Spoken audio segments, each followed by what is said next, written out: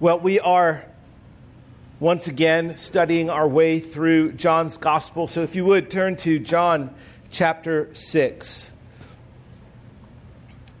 John chapter 6 is such a familiar story, one that we have all heard, and I suspect many have taught in Sunday school. But it is a story that has often been wrongly interpreted and applied. It is a story about the feeding of the 5,000, and often it has been taught as a moralistic story where our lesson to be learned is how to share our food or other things like this young boy. Some detractors have even gone so far as to say that in this story, actually, Jesus did not multiply food, but that they had learned from the example of the young boy. And when they sat down, they all pulled out secret meals and shared them with one another, which is totally bogus. God's word is not confusing.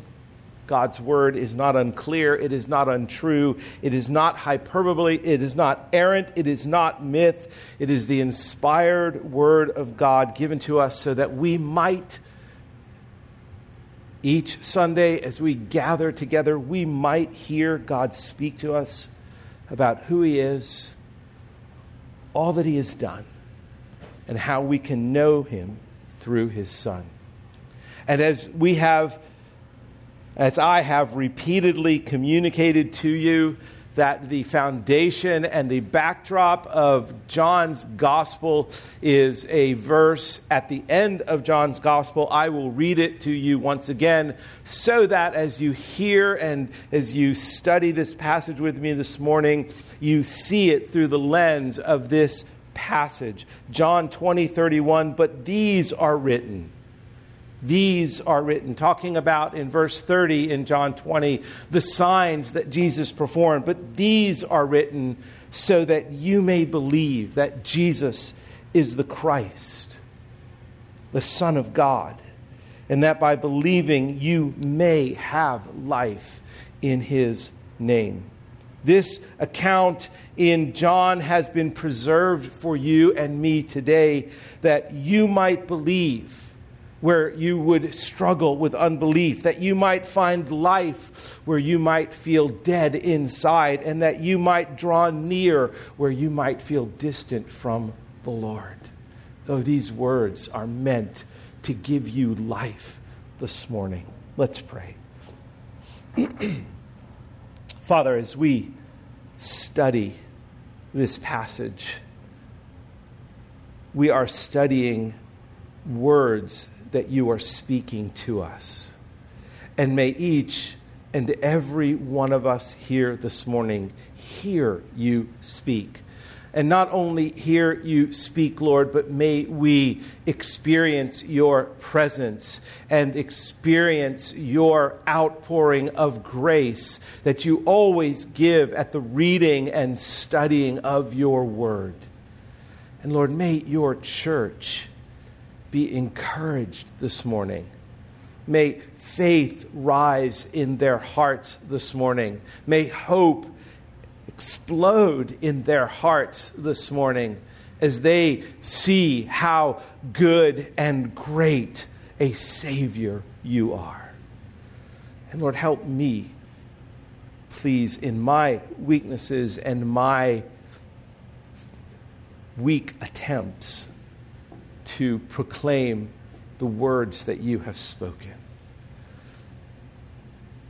Jesus' name, amen. Let me read this passage. Look at John 6, the feeding of the 5,000. After this, Jesus went away to the other side of the Sea of Galilee, which is the Sea of Tiberias. And a large crowd was following him because they saw the signs that he was doing on the sick. Jesus went up on the mountain, and there he sat down with his disciples. Now the Passover, the feast of the Jews, was at hand. Lifting up his eyes, and then seeing that a large crowd was coming toward him, Jesus said to Philip, "Where are we to buy bread so that these people may eat?" He said this to test him, for he himself knew what he would do. Philip answered him, 200 denarii would not buy enough bread for each of them to get a little. One of his disciples, Andrew, Simon Peter's brother, said to him, "There is a boy here who has 5 barley loaves and 2 fish, but what are they for so many?" Jesus said, "Have the people sit down." Now there was much grass in the place. So the men sat down, and about 5,000 in number. Jesus then took the loaves, and when he had given thanks, he distributed them to those who were seated. So also the fish, as much as they wanted. And when they had eaten their fill, he told his disciples, "Gather up the leftover fragments, that nothing may be lost." So they gathered them up and filled 12 baskets with fragments from the 5 barley loaves left by those who had eaten. When the people saw the sign that he had done, they said, "This is indeed the prophet who has come into the world." Perceiving then that they were about to come and take him by force to make him king, Jesus withdrew again to the mountain by himself. 3 points this morning with this passage. The first is setting the stage. John sets the stage. And if you want a title for this message, it's very creative: Feeding the 5,000. So the first point is setting the stage. The second point is the dilemma. And the third is the solution. Setting the stage. Now, in chapter 5, Jesus had been in Jerusalem at a feast for the Jews. And while there, he is walking by the pool of Bethesda, and there is a lame man there. And Jesus, on the Sabbath, speaks to that man, tells him to get up and walk, and he does. And as a result of that healing on the Sabbath, persecution and opposition comes to Jesus. More importantly, the Jews begin now to seek Jesus' death because he has made a claim to be equal with God. He has told them in chapter 5 that my Father is working until now, and I am working, which made him equal with God. And that incensed the Jews. And so Jesus wisely, after this experience, wisely distances himself from Jerusalem. And as we read in chapter 6, he makes his way to Galilee, across the Sea of Galilee, also known as the Sea of Tiberias. It was in fact, in John's Gospel, that's the only time it's called the Sea of Tiberias. But it's called these names for a purpose. It's called these names to help us understand location. Tiberias was on the other side of the Sea of Galilee, so there was a journey that they had to take to get there. Tiberias had been a Roman emperor, and that town was named after him, and for some reason this lake, the Sea of Galilee, was named after him. Now, the Galileans, where Jesus had frequented, were not a sophisticated people. They were more of a rural people. They were laborers and peasants, but they were also people who suffered greatly under Roman oppression. John the Baptist, who was one of their own, John the Baptist, who was highly respected and highly loved. And as we read in Mark 6:14, and I will read that, you do not have to turn there, but as we read in Mark 6:14, King Herod heard of it, for Jesus' name had become known. Some said, John the Baptist has been raised from the dead. What's that about? Herod had beheaded John the Baptist. And his people in Galilee, that was a huge blow to them. So being under Roman oppression, having John the Baptist, one of their own, beheaded, there is much political unrest and hatred towards Rome. Much political unrest.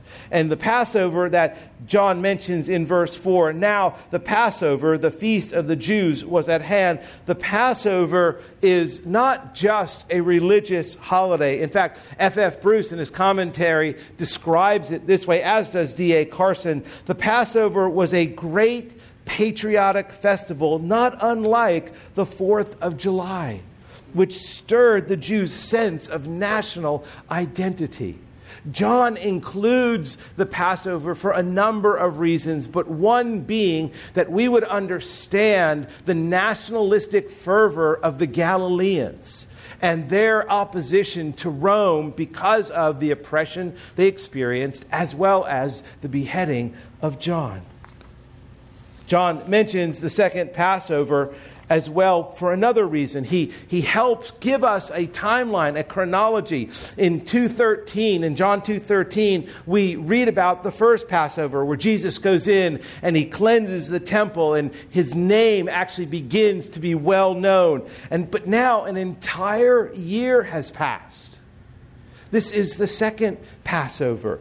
And so much has happened in that time. As we read through John, we don't always get dates to help us connect how much time is going on. But here we see it's the second Passover. And so we know a whole year has gone by. And in that year, so much has occurred. Jesus has called his disciples. The first sign, water is turned into wine. And the disciples now are believing in him. He then cleanses the temple. He has an encounter with Nicodemus. He meets the woman at the well, and she and the whole town come to faith in him. The second sign, the nobleman's son is healed, and he and his whole family believe in him. And the third sign occurs when Jesus heals this lame man at the pool of Bethesda. And now, in this year, as he has become more well known and more signs and wonders are taking place, as more people are being healed and more people are revering Jesus, persecution and death threats now become a regular part of his life. And during this year, Jesus has traveled back and forth from Jerusalem and Samaria and Cana in Galilee, and now he is once again in the Galilean region. And to the crowds, it has been a year of signs and wonders. And because he is so well known, people are seeking after him. Verse 2, and a large crowd was following him because they saw the signs and wonders that were taking place. A large crowd was following him. In Mark's gospel, he describes it that the crowds were so large that they actually had to get away from the crowds. And what happens as Jesus and the disciples, the disciples had in Mark, if you read Mark's account, and I would encourage you, this is the only sign, this is the only miracle that has taken place in all four Gospels. It's that it is the most prominent and the most profound and the most powerful of all Jesus' signs, other than his death and resurrection.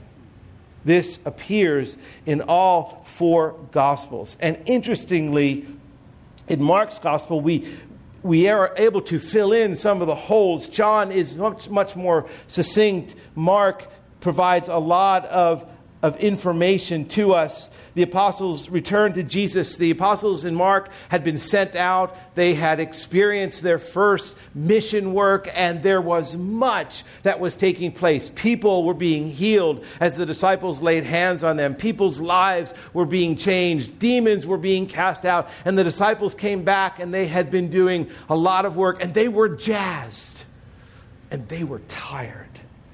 The apostles, Mark writes, returned to Jesus and told him all that they had done and taught. And he said to them, come away by yourselves to a desolate place and rest a while. For many were coming and going, and they had no leisure even to eat. So the disciples were not able to eat. And so they went away in the boat to a desolate place by themselves across the Sea of Galilee, what we just read in John. Now, many saw them going and recognized them, and they ran there on foot from all the towns and got there ahead of them. And when they went ashore, Jesus looks and he sees and Mark describes it as a great crowd. There is a great crowd that follows after them. And in this feeding of the 5,000, that is what is before Jesus and his disciples. There is this great crowd before them. The disciples are wearied. They are needing rest and food. And because these great crowds are around and they've seen all these miracles and they run after the disciples, when they get to the mountain, when they are there before Jesus, rather than sending them away, what does Jesus do? John doesn't tell us, but Mark does. Mark says that he taught them. He spent all day teaching them about the kingdom of God. But it gets late, and they are in a desolate place, and the disciples are still tired, and they're still hungry. And so in Mark, they approach Jesus and they say, send the crowd away so they can get food and they can rest. Now, that's where the dilemma comes. Philip, as we read, is put on the spot. Look at verse 5 with me.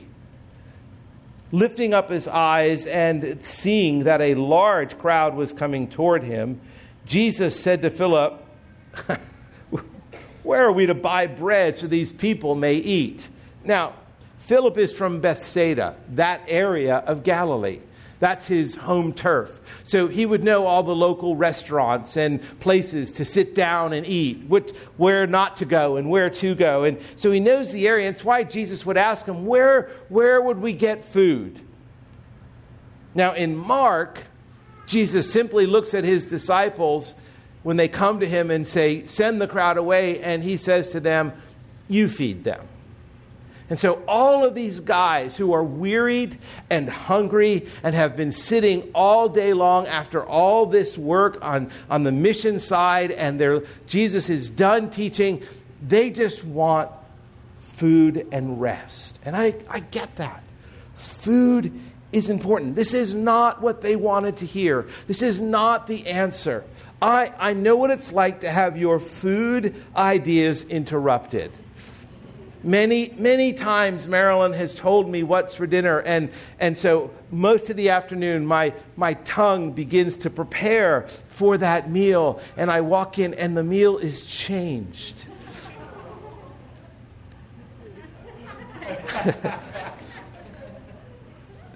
For a good reason, but it's changed.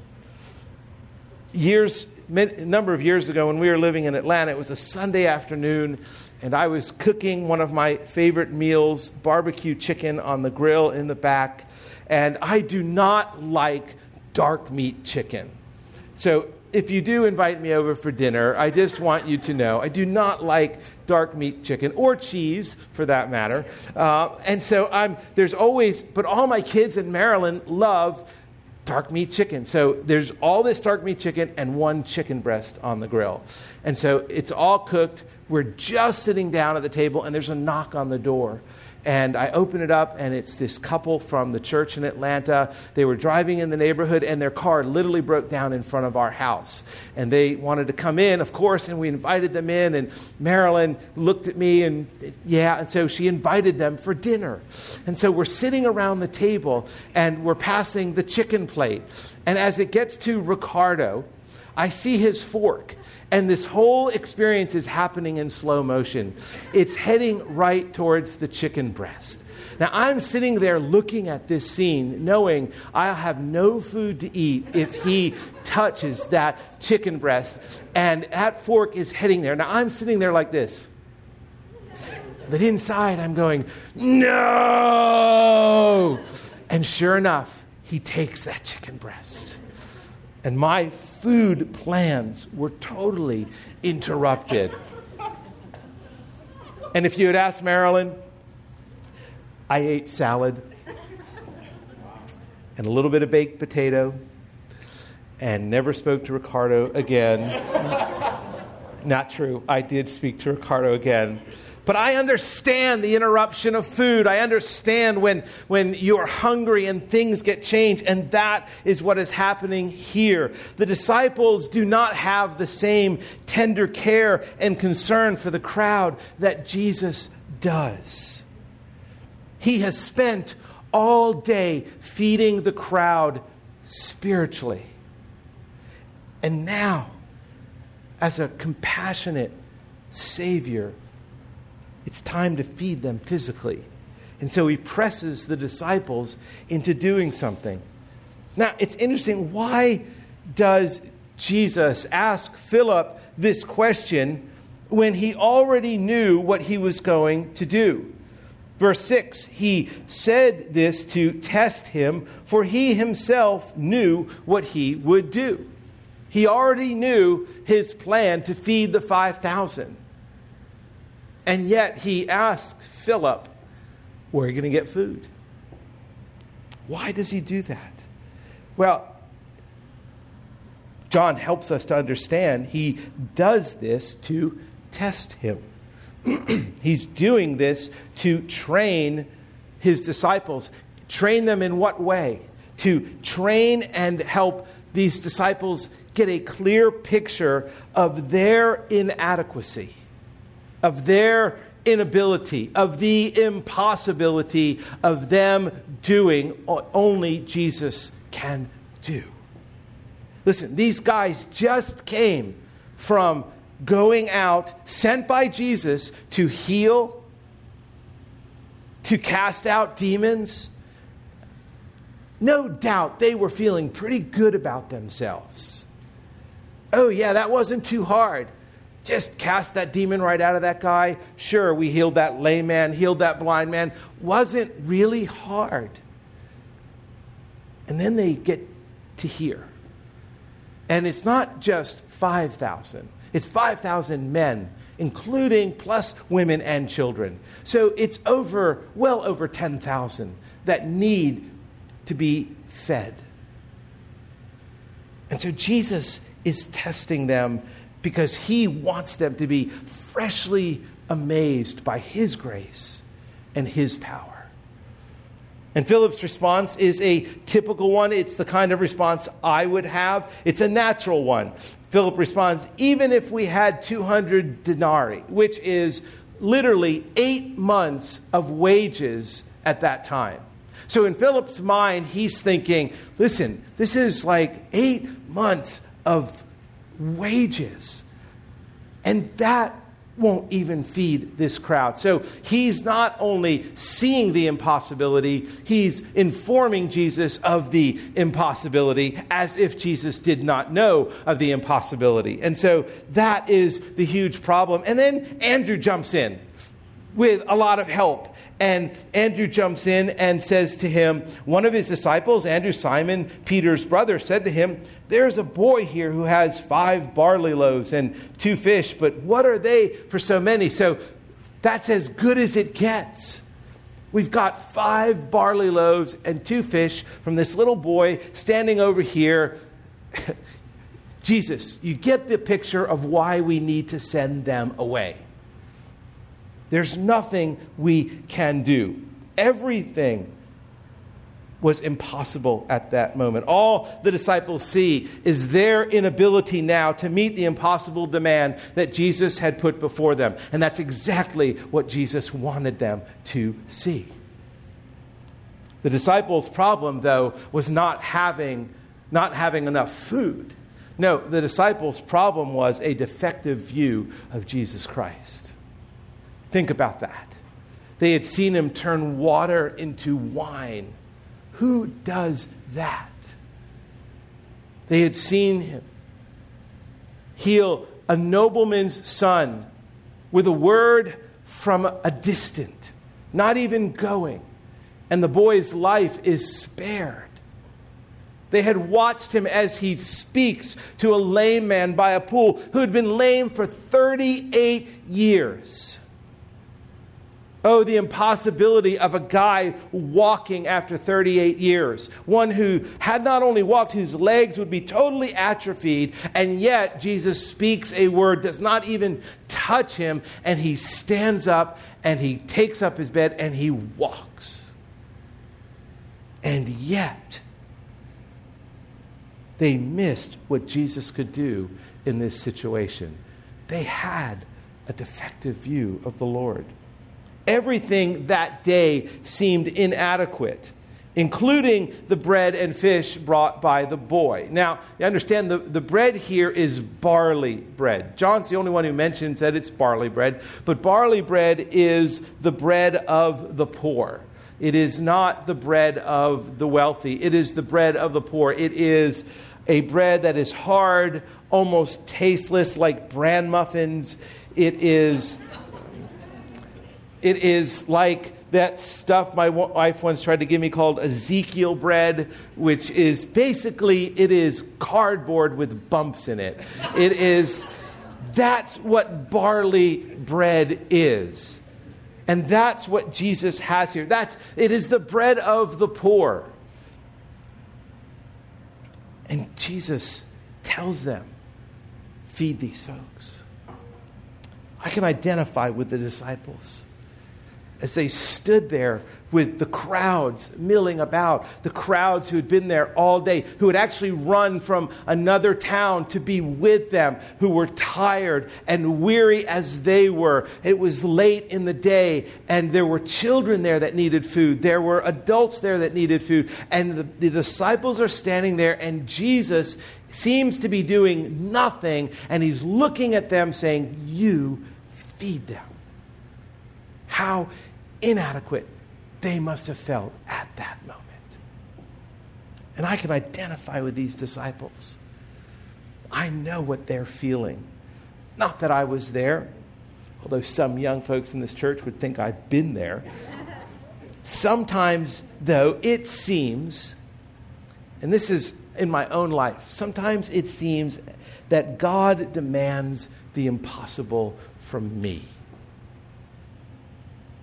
I wonder how I can serve God when I look at the situations in my life and the circumstances and think, there are so many problems in my life. How can I be useful? It wouldn't be surprising to me if many of you feel the same way. How can, in the midst of your own financial problems, can you give? How can I counsel this person when there are so many tangled issues in my own life? How am I going to solve this relational mess in the midst of my own relational issues? How can I pray for this person to be healed when I'm suffering? How can I encourage someone else's marriage when I'm not sure my own marriage will survive? How can I point someone to Christ when I'm not even sure Christ cares about me in my suffering and my trials? There are so many times that we can all feel like the disciples. We can all feel inadequate. We can all feel useless. We can all look at our circumstances and situation and think, God is demanding the impossible from me at this very moment. And we can think, no one knows the unique problem I face at this time. But it's not about what we can do. It's about what Jesus can do. And it starts with the greatest miracle of all that we have experienced, which is the salvation of our souls. The good news of the gospel is that the saving power of Christ is available to each of us, not only to face what seems to be impossible, but to walk with faith and grace through those problems, because Jesus himself has promised to never leave us, to never forsake us. He has promised that grace would always be sufficient for us, especially in our weaknesses. The problem is we don't want to have weaknesses. Elizabeth Elliot, who recently passed away, said this. She said, if the only thing you have to offer is a broken heart, you offer a broken heart. So in time of grief, the recognition that this is material for sacrifice has been a very great strength for me. Realizing that nothing I have, nothing I am will be refused on the part of Christ, I simply give it to him as the little boy gave Jesus his 5 loaves and 2 fishes. With the same feeling of the disciples when they said, "What is the good of that for such a crowd?" Naturally, in almost anything I offer Christ, my reaction would be, what is the good of that? The point is, the use he makes of it is not of my business. It is his business. It is his blessing. So this grief or this loss or this suffering or this pain, whatever it is, which at the moment is God's means of testing my faith and bringing me to the recognition of who he is, that is the thing I offer. That's what Jesus was teaching his disciples. That's what he was teaching them. So often we come before God, I come before God, empty and helpless, with nothing to offer, thinking I have nothing that God can use except my weakness, and that is the very thing I should be bringing to God. That is the very thing you should be bringing to God. Kent Hughes said this. He said, "It is harder to give God our weaknesses than our strengths. If we are eloquent, it's easy to say, God, here is my eloquence. Take it and use it for the glory of God. Or if we're good businessmen, we can say, God, you have my administrative ability. You can ennoble it and add grace to it. Here it is." But to give God our weaknesses? No, we don't want to do that. But God wants to help us. And he wants to pour out his mercy on us. Isaiah 30:18. Isaiah says this. He says, "The Lord waits to be gracious to you, and therefore he exalts himself to show mercy to you." Let me read that again. The Lord waits to be gracious to you, and therefore he exalts himself to show mercy to you. It's exactly what the Lord does. Weaknesses, it's all the disciples have to offer at this moment.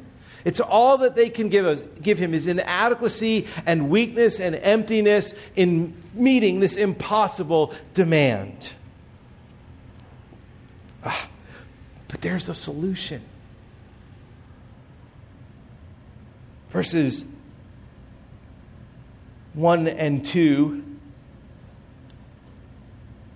show us the circumstances. 3 through 7 show us the dilemma, and now verses 8 and on show us the solution. One of his disciples, Andrew, Simon Peter's brother, said to him, "There's a boy who has 5 barley loaves and 2 fish, but what are they for so many?" And Jesus said, "Have the people sit down." What a good shepherd. Just have them rest. And have them rest. And here's interesting verse 10. Now there was much grass in the place. Great. So, why does John note that? Well, actually, in Mark says there was much green grass in that place. 2 reasons. One was simply to help us know, and time-wise, that it is the Passover time.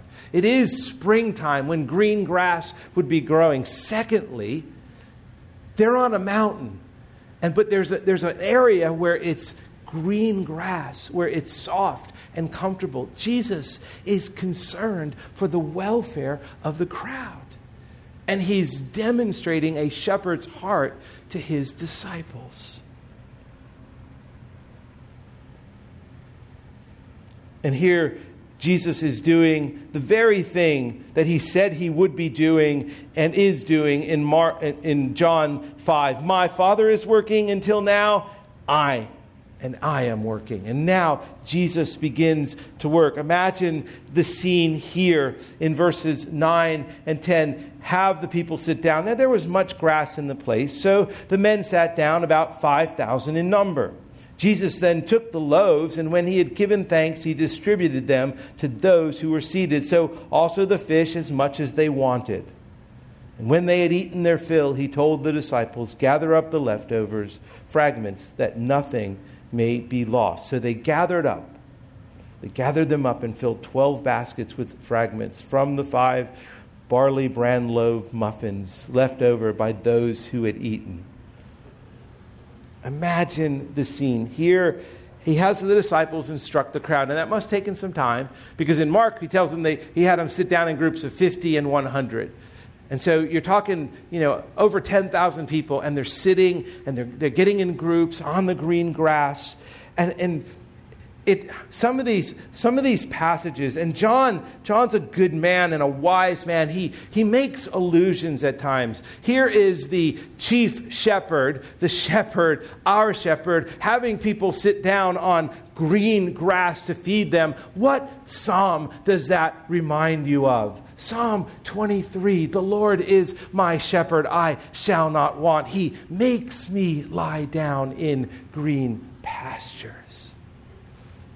What a picture of our Savior and his shepherding love and care. The same shepherding love and care he has for you.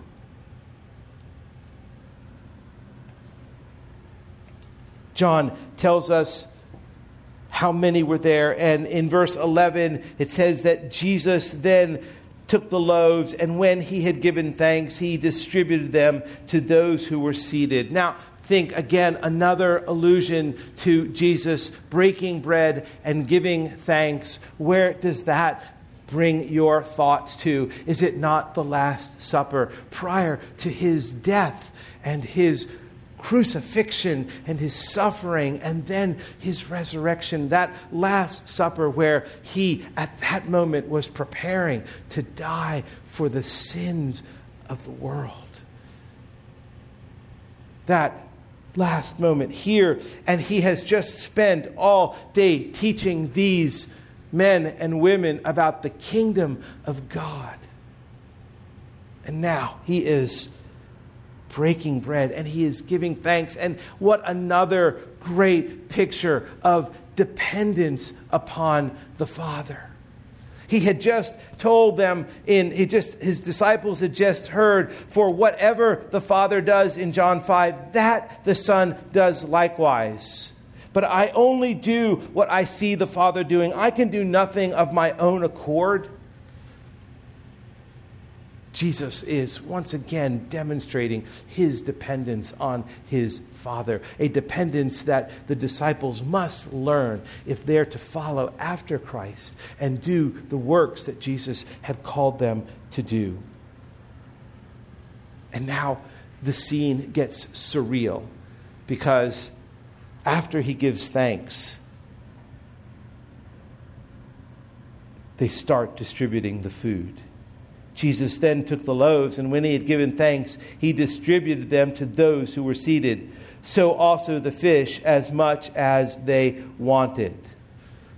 Can you see the disciples?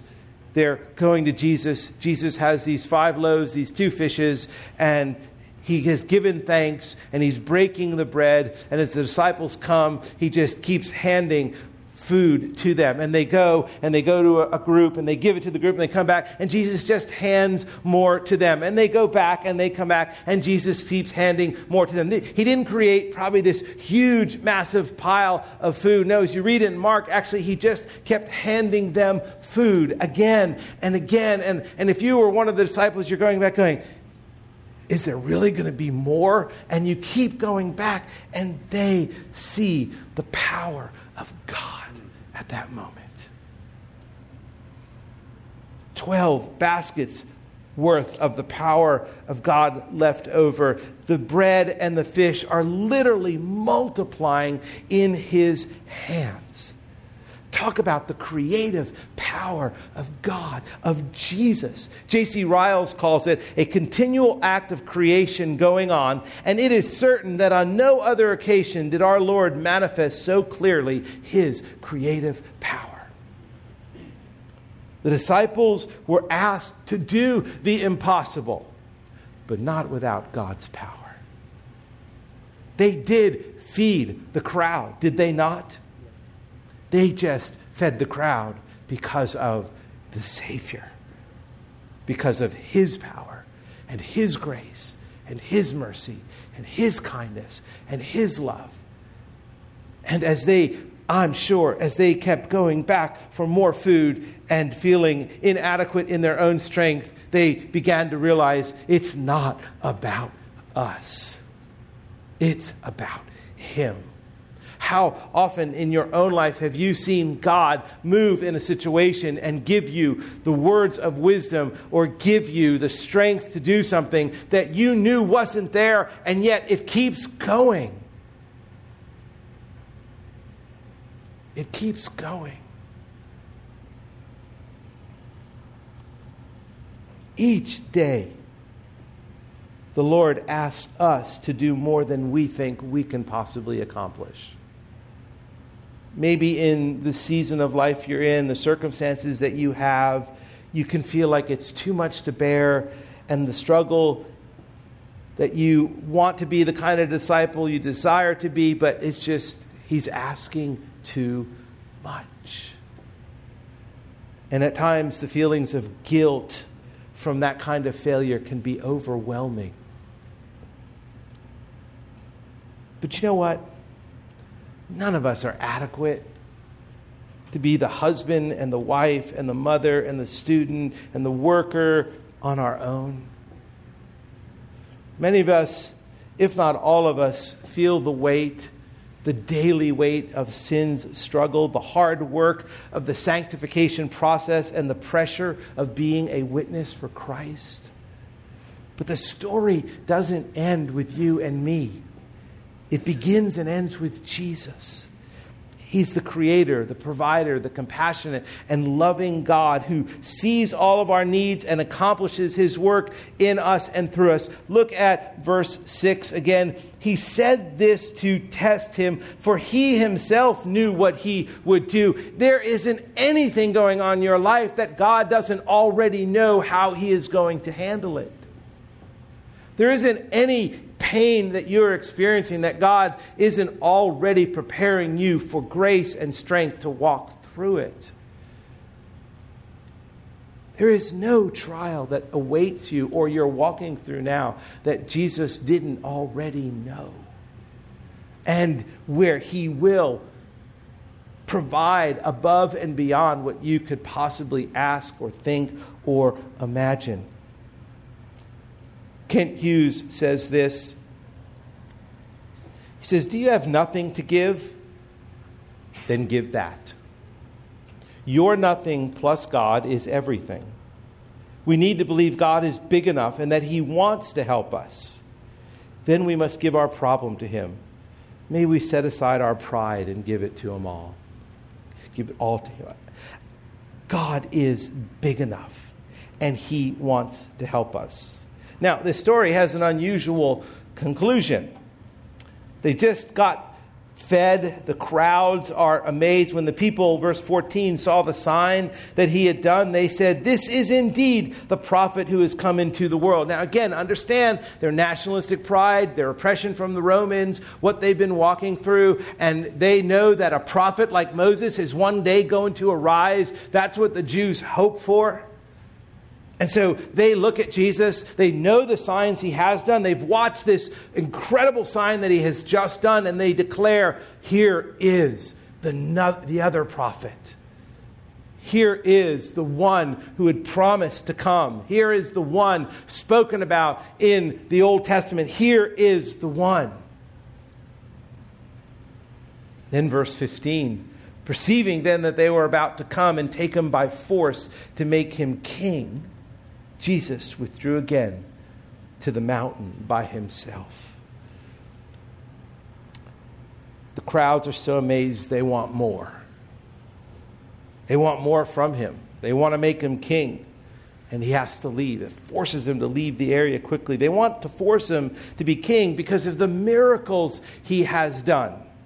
They miss completely who He is. All they see are the signs and wonders. One commentator said it this way: He who is already king has come to open his kingdom to men. But in their blindness, men try to force him to be the kind of king they want. Thus, they fail to get the king they want and lose the kingdom he offers. We cannot, in our inadequacy and our emptiness and our weakness, we cannot try and make Jesus fit into our idea of who he should be and what he should do for us.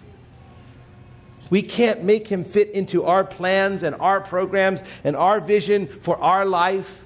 We fit into his plans. His kingdom is on his terms. His kingdom goes to the core of our human helplessness and our need. It is a kingdom of grace. It is a kingdom of the gospel. It is a kingdom of the only Son of God. So what is the takeaway for us this morning? What is the application for us this morning? Two things. First, Jesus' resources are without limit. Jesus' resources are without limit. When you are facing the impossible, when you are aware of your weakness and inadequacy and your emptiness, your first thought should go, so what? Jesus is the resource. And he is limitless. He is the eternal one. He is the Alpha and the Omega, the beginning and the end. There is no end to his love. There is no end to his grace. There is no end to his power. There is no end to our King. He is limitless. He is the eternal one. He sees your need, and he already has the solution even before you know what the problem is. And secondly, Jesus' compassion is without limit. Mark 6:34 of this feeding of the 5,000 says that when he saw the crowd, he had great compassion on them, because they were sheep without a shepherd. And he has them sit down in green grass. He has them rest. He feeds them abundantly. He cares for them.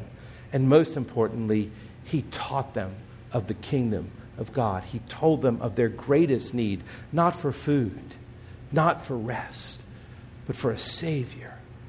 And let me plead with you, if you are sitting and listening to this morning and you are not a Christian, you're just one of the crowd.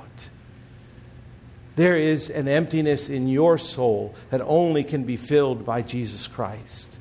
And my appeal to you today is to come to faith. Put your faith in Christ. Trust in him for your salvation. Trust in him, the one who is eternal, the one who is limitless, the one whose resources never end, but more importantly, the one whose forgiveness does not end, who takes your sins and will throw them as far as the east is from the west when you come to trust in him. Oh, would you trust in him? If you are not assured of your faith in Christ, of your salvation, then please see me or someone that we might be able to help you, not just be one of the crowd. John concludes this account this way because he wants to make sure that we don't try and fit Jesus into our little kingdom, but that we fit into his.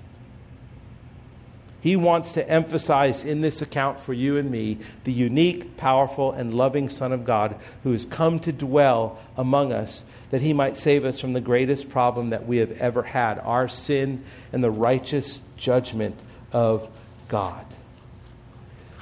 But these are written so that you may believe that Jesus is the Christ, the Son of God, and that by believing you may have life in his name. Let's pray.